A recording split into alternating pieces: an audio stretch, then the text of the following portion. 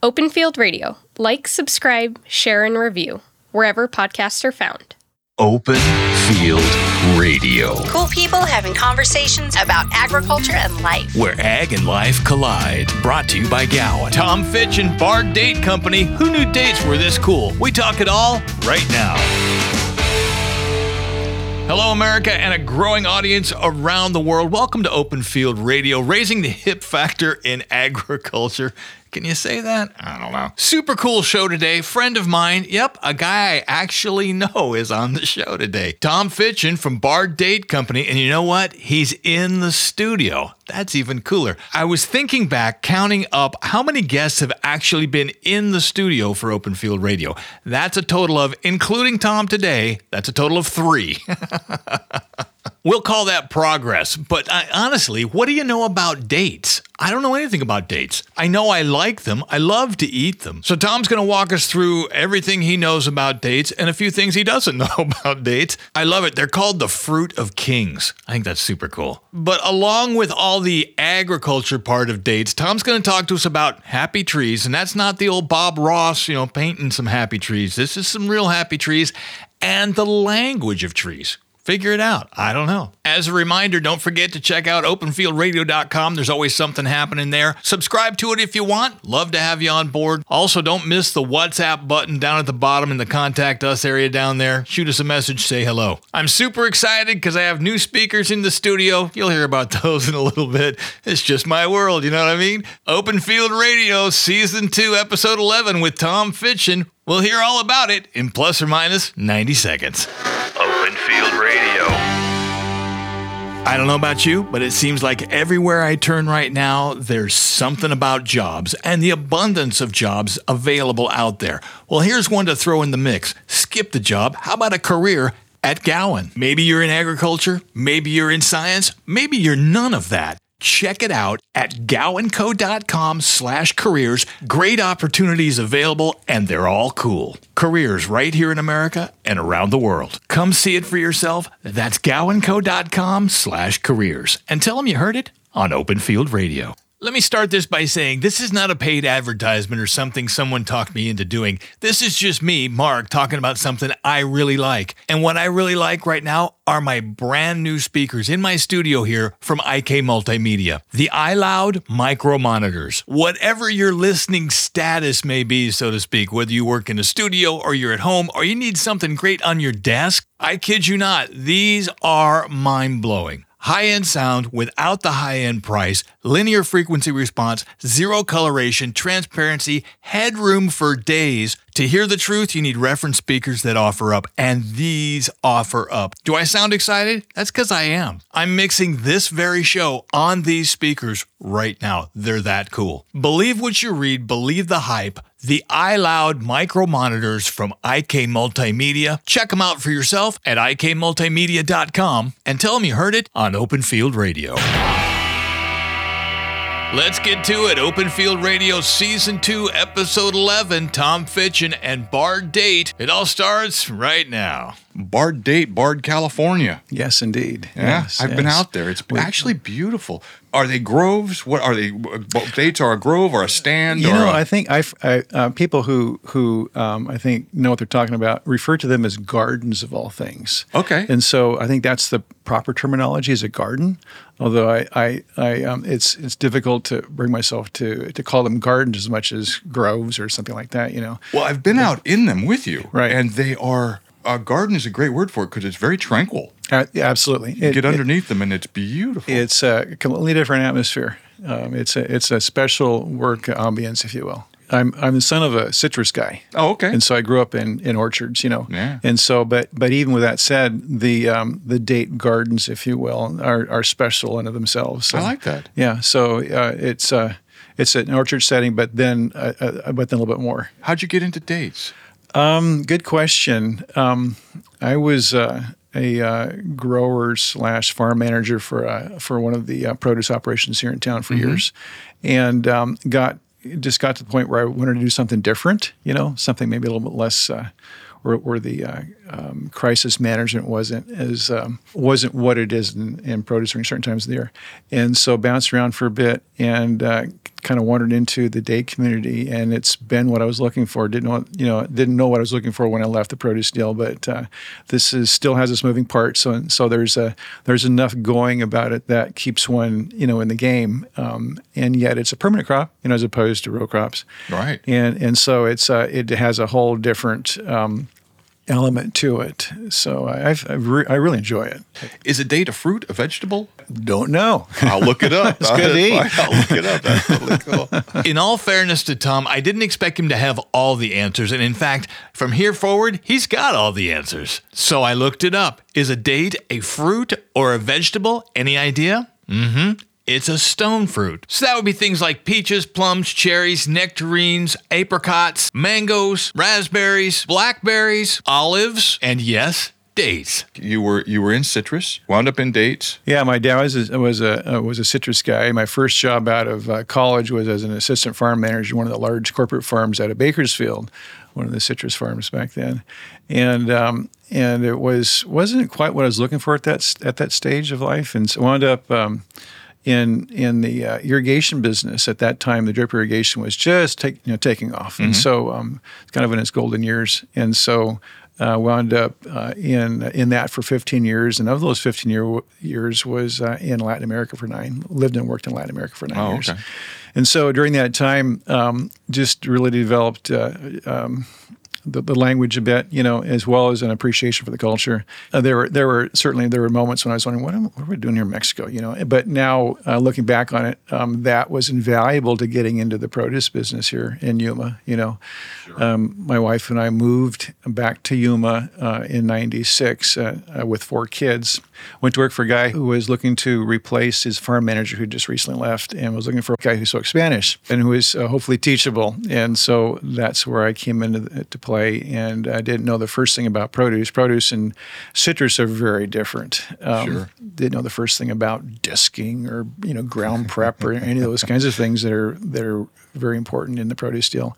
And so the first 3 years the learning curve was very steep, but all that to say, what got me into the door was the ability to speak Spanish. And of course, all of our labor is Spanish speaking, and so between that and just understanding the culture, and there are different cultures, as you well know, and so just appreciating them for who they are, it was huge.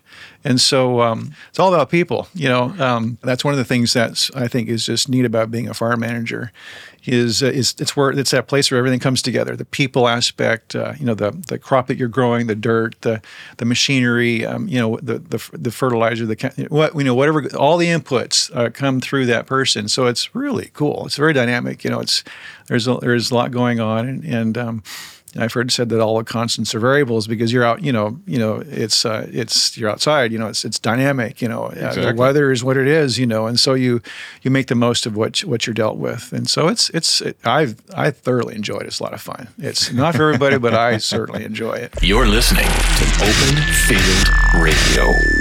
We keep our boots muddy and our ears tuned to the thorny challenges of agriculture. That just sounds cool, doesn't it? Because it's the truth. The Gowan Group is a global, family-owned agriculture solution business headquartered in Yuma, Arizona. Gowan specializes in developing, marketing, and processing agricultural inputs such as crop protection products, seeds, and fertilizers. Gowan has grown markets in the majority of the agricultural regions globally. A deep respect for science and a passion for agriculture drives Gowan Company to help growers solve their critical pest and plant health issues. Let's say it together. Gowan Company. Staying accessible and connected is key to running a cool show like Open Field Radio.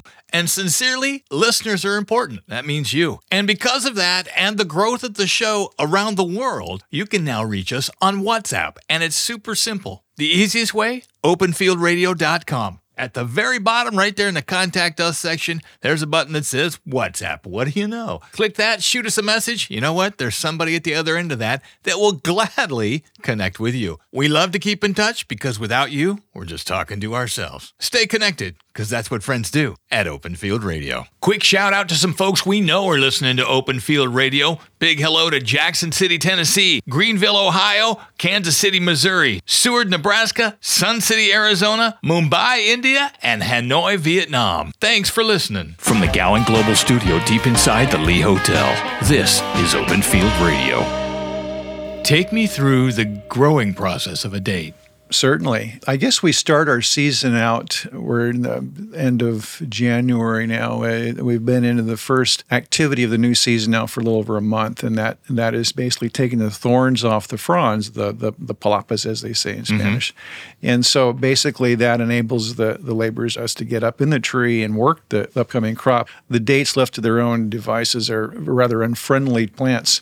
Well, let's talk about that for a minute. The thorns on a date palm, when they're dry, they'll go right through your finger, right through your hand. Yeah, they're like that a and everything 16-penny else. nail. Oh, they're tremendous. Yes. It's hard to explain if you've never seen them how sharp they are and how just nasty they are. They're nasty. Yeah, Yeah. They'll go through boots. They'll go through all sorts of stuff. You know, our seasoned date guys. I don't think there's one of them that doesn't have a date thorn floating around their hand somewhere. You know, so that's just part of it. You know, so anyway, that kicks off our season by just taking those thorns off. After that, the flowers start emerging. You know, we're starting to see some already. Once that emergence gets to a certain point, we'll start blowing pollen on them. All of our gardens, if you will, are female trees, and then we have male trees scattered around, and so we process the pollen off of those and then blow them on with mechanical blowers, much like kind of modified sidewalk leaf blowers, you know, that kind of thing. We'll meter a dose of pollen into that airstream, and that's how we administer the pollen onto the trees, and so that goes over a period of about 5 weeks. We try to visit every tree once every 5 days with a shot of pollen. It's to ensure that there's a adequate pollination, because that's where the crop starts. You know, if you don't have a good crop set, then everything that follows is kind of a compromise, and so that's where it starts. So That's well said. That's really well said. Yeah. So that the next step is kind of guiding those developing fruit arms. There's 13 natural alleyways that exist around the circumference of a date tree. And so we'll guide all that developing mass or fruit into one of those 13 alleyways and then tie them off into neighboring palapas to keep them going the right direction. Once that fruit gets big enough, then we'll send another crew through there and manually thin the fruit. Basically, we'll take off about 70% of the fruit. Obviously, we're going for size. You know, we're rewarded in the marketplace by at least that's the idea of putting large dates in the box that are presentable. You know, we'll visit a date tree over the course of the season 12 times.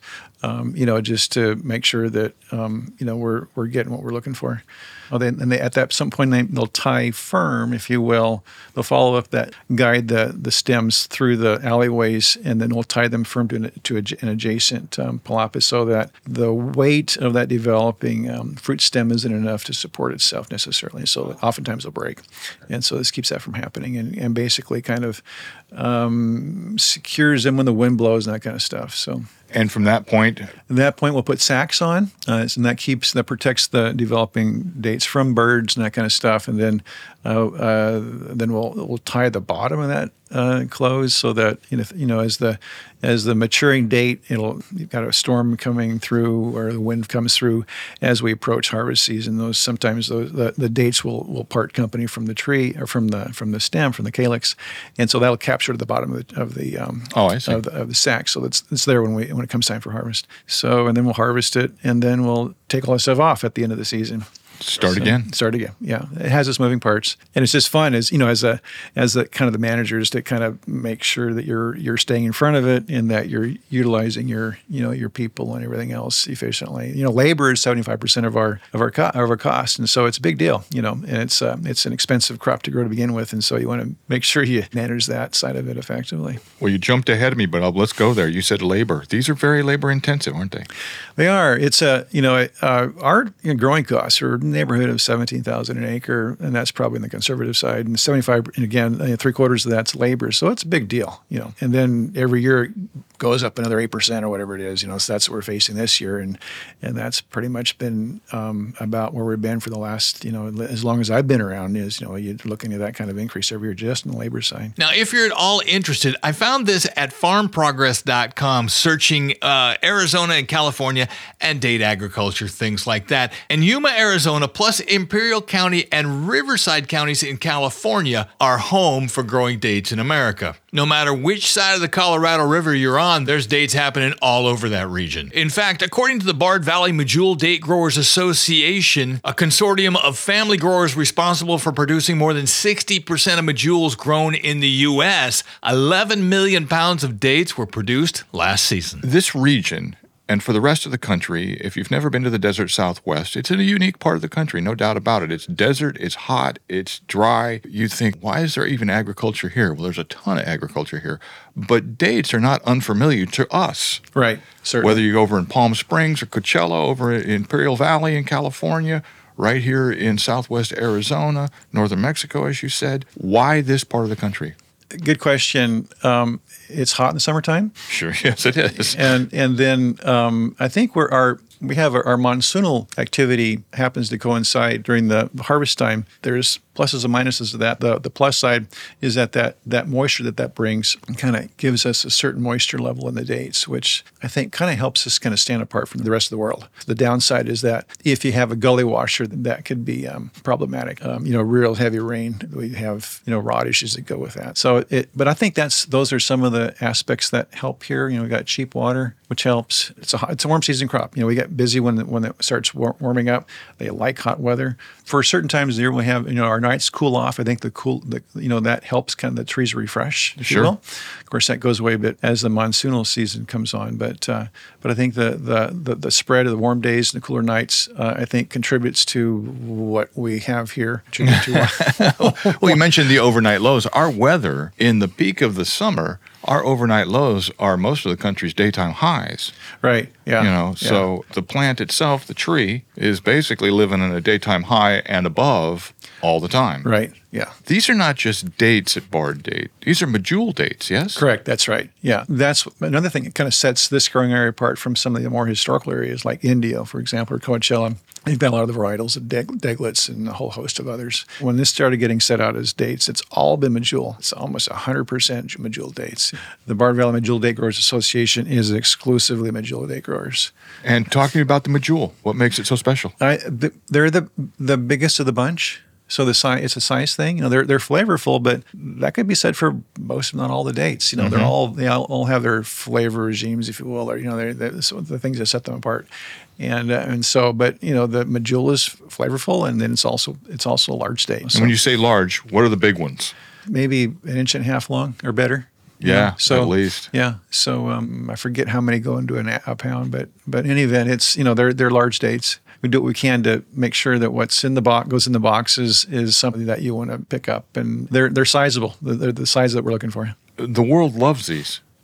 That's what we're working for. Okay, no, that's a fair answer. Very fair answer. Yeah, that's we've gone from I've heard someone say it once that it's the date industry 20 years ago plus was kind of a license to print money. That is not so much the case anymore. We've gone from that to almost an oversupply situation. One of the biggest burdens of the folks who are tasked with selling it is just increasing our per capita consumption. I think that's the easy answer to that equation is have people eat more dates. I love that solution. Eat more dates, and I'm doing my part to support the cause. Believe me, I don't know if they're accessible where you are. If they are, get out there, buy some dates, try them if you never have. Of course you've had them. Super fun, little exotic, very cool. You betcha. My wife, she's not a fan, but I eat all the ones she doesn't want. So there.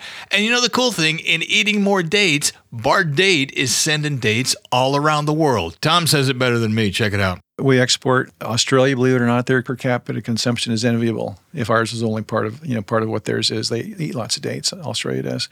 Ramadan, interestingly enough, is a big driver, probably the biggest driver. We sell the most dates during that time of the year. During Ramadan, believe it or not, yeah.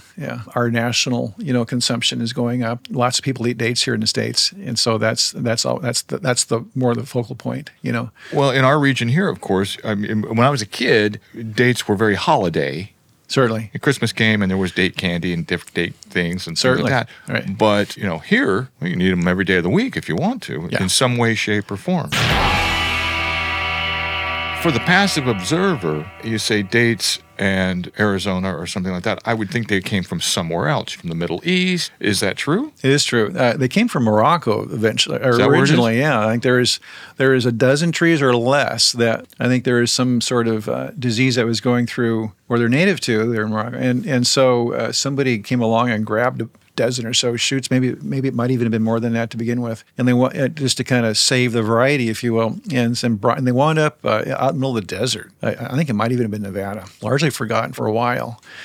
And then eventually they made their way here in the Southwest, or at least where we're at. And so I think all of basically the 4,000 more acres that we have right here between California and Arizona are from those original 9 trees. Really? Yeah, interestingly enough. Talk about limited genetics. Right. And I mean, and they control that genetic. They like that. I mean, they want to keep that genetic. Well, it's working. Yeah. Certainly, yeah. I mean, there's probably a downside to that, but I don't know that's ever been addressed, at least not that I've heard about. But the trees produce kind of fruit that we're looking for, and the way of when we go to set out another planting, they would just take off harvest the shoots from the mother tree. It's pretty low tech. We got a sledgehammer and a chisel, and we'll just a shovel, and we'll take them off of the mother tree and then plant them, or either in a pot or directly out in the field for another planting. And so that's kind of where they all come from. That's amazing. Yeah, it's that simple. It's that simple. There's people who are doing tissue cultures and that kind of stuff, but that's another side. That's not mainstream necessarily. You've got these beautiful date gardens. Are there pests and other things that are troublesome to you? We're among the privileged few that to go from conventional to organic is not a big deal. And that's largely because we don't really have any insect pests to speak of. Oh, interesting. So worms can be an issue during certain times of the year in the dates themselves. But I think if practices are timely and you're not allowed to sit around much, that's not a big issue. Mm-hmm. And so, but as far as the day-to-day growing stuff, we're in a good spot. We don't own a spray rig aside from spraying weeds here and there. And as far as that goes, I think there's enough of a premium on the organic side to where we're transitioning what wasn't organic into organic now. So I think there's only a couple groves left that are conventional for different reasons, but the rest of them are transitioning organic. So, do date trees they age out? They're grass. They're a monocot. It's a craziest deal. Really? And so I think that explains perhaps to some degree a lot of their behavior. No, they don't age out. What happens is you can't reach them anymore. They'll grow between 1 to 2 feet a year, depending on how old they are. I think it slows down as they get older. But the problem is that you can't reach. And of course, that doesn't happen for 30 or 40, probably 40 years. I think the oldest grows around here are at least 40 years old. And so I think there's a few of those that I think they're starting to kind of get to that place where they're going out of reach. But that's the issue, believe it or not. They don't go into decline like so many of our other, like lemons or probably deciduous, those kinds of fruit trees do. They stay in the game. The biggest problem is they grow too big and you can't get to them. Yeah, right. Yeah. That's fantastic. Yeah. So our reach lifts, I think they go to 50 some feet. And so these trees will get there, And so we have the platforms and there's all the protection equipment that goes with working a crop that can be that far off the ground. But it's a fun crop to grow. You say that a crop that's that far off the ground. Not a lot of farmers can say that. No, no. Rather than looking down, we're looking up. Yeah. Yeah. Way up. Yeah. Open Field Radio. If you haven't heard it, it's new to you, right? Gowan USA has a broad selection of herbicides, fungicides, and insecticides to deliver customized solutions for your crops. Gowan provides the right programs to fit your unique needs, standing behind our products with expert service and support. And Gowan USA is family-owned and operated right here in the United States of America for over 55 years. That's a long time. Check it out for yourself at GowanCo.com. And now you know. Open Field Radio. Like, share, subscribe. This is Chandler Bennett, Parabug, Salinas, California. Pilots bombardier all bugs out, bombs away. Season 1, Episode 10, and you're listening to Open Field Radio. Cool people having conversations about agriculture and life. Open Field Radio. And now back to Open Field Radio with our guest from Bard Date Company, Tom Fitchin. What's your favorite thing about dates? Oh, it's a good question. There's a level of sophistication to agriculture that is lost on most people. But with that said, there's also it's a dance, if you will, between art and science. There's it's important to recognize both sides of it. If we abandon one for the other, we're not the farmer we could be otherwise. And so that dance, if you will, between art and science is very important. The creativity that's in there, along with the numbers and the pragmatic. Precisely. Yeah, you can't if you wring the life out of it looking for the numbers, you're going to do that very thing. So it's important to do that. It's important to look at the numbers. We all have our spreadsheets. But with that said, I think of it this way. Someone was telling me that some of the researchers in the tulip fields in where do they grow those things? Holland. Thank you. Have discovered a language between the flowers, if you will. Whoa. Interesting, isn't it? Interesting. So if that's the case, I think it behooves the farmer to learn the language of their crop, if I can put it in those words. So I, as a farmer, I take great delight in walking the fields. And you go out, walk with your eyes open, you're paying attention, and hopefully with your mind's clear enough to where you can pay attention to stuff and see things, and it's the subtle nuances, oftentimes, which maybe speak the loudest, if you're paying attention. So learning the language of your crop is very important as an effective farmer. I like dates. I'm sure you like dates. Yeah, they're great to eat. Yeah, 4 of my oatmeal every morning. Do you really? Yeah. 4 of them in your oatmeal every morning. Yeah. Tell me about them. They're great to eat. Yeah, they are. They keep well. They do. And so that's, I don't have to worry about them rotting on you necessarily. When you eat one, it's kind of like concentrated sugar. It is that. Certainly. And that's what it feels like. I love them. Well, you get the feeling that, I don't know, maybe I'll look it up. You get the feeling that if you left one and left it alone, you could come back a year later and pick it up and eat it. Yeah, it may not be soft, but it would just concentrate, and that would be that. You're walking through these gardens, if you will. There's still fruit on the ground from last year, and the looks of it haven't changed much since when it came off the tree 3-4 months a year ago. Yeah, it's interesting. So, in celebration, so to speak, of Tom being actually in the studio with me, which is a great change, we decided we'd take a trip out to the date gardens. They are just from where the studio sits. They're not that far. Little drive, no big deal. Couple minutes, not a real big deal. Needed to shoot some pictures and some photos for the episode. And of course, I'll never turn down an opportunity to get right out there and see it. Some of the things we talked about, yes, you heard him talk about it in the show already, but it somehow just sounds better outside. Check it out. So let's just, you said they're more complicated than... Yeah, they're complicated. They're more complicated than a lot of crops. They're just... there's more to them than meets the eye. So what does a happy tree look like? Well, you get your arms around what that picture looks like, but then you keep learning more and more about what the language that these trees speak, and what contributes to a happy tree. So it's taken me longer to figure out this crop than it has others, as far as what that looks like.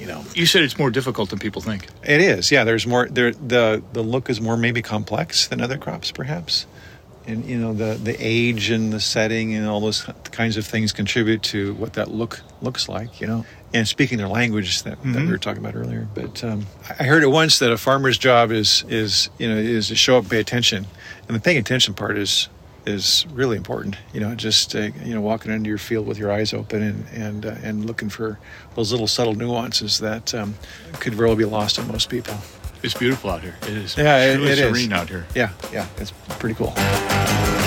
You've been listening to Open Field Radio from Gowan Company. Like, share, subscribe, review everywhere podcasts are found. The views and opinions expressed by the guests of Open Field Radio are theirs and do not necessarily reflect those of the program. All rights reserved, no duplication or redistribution without permission.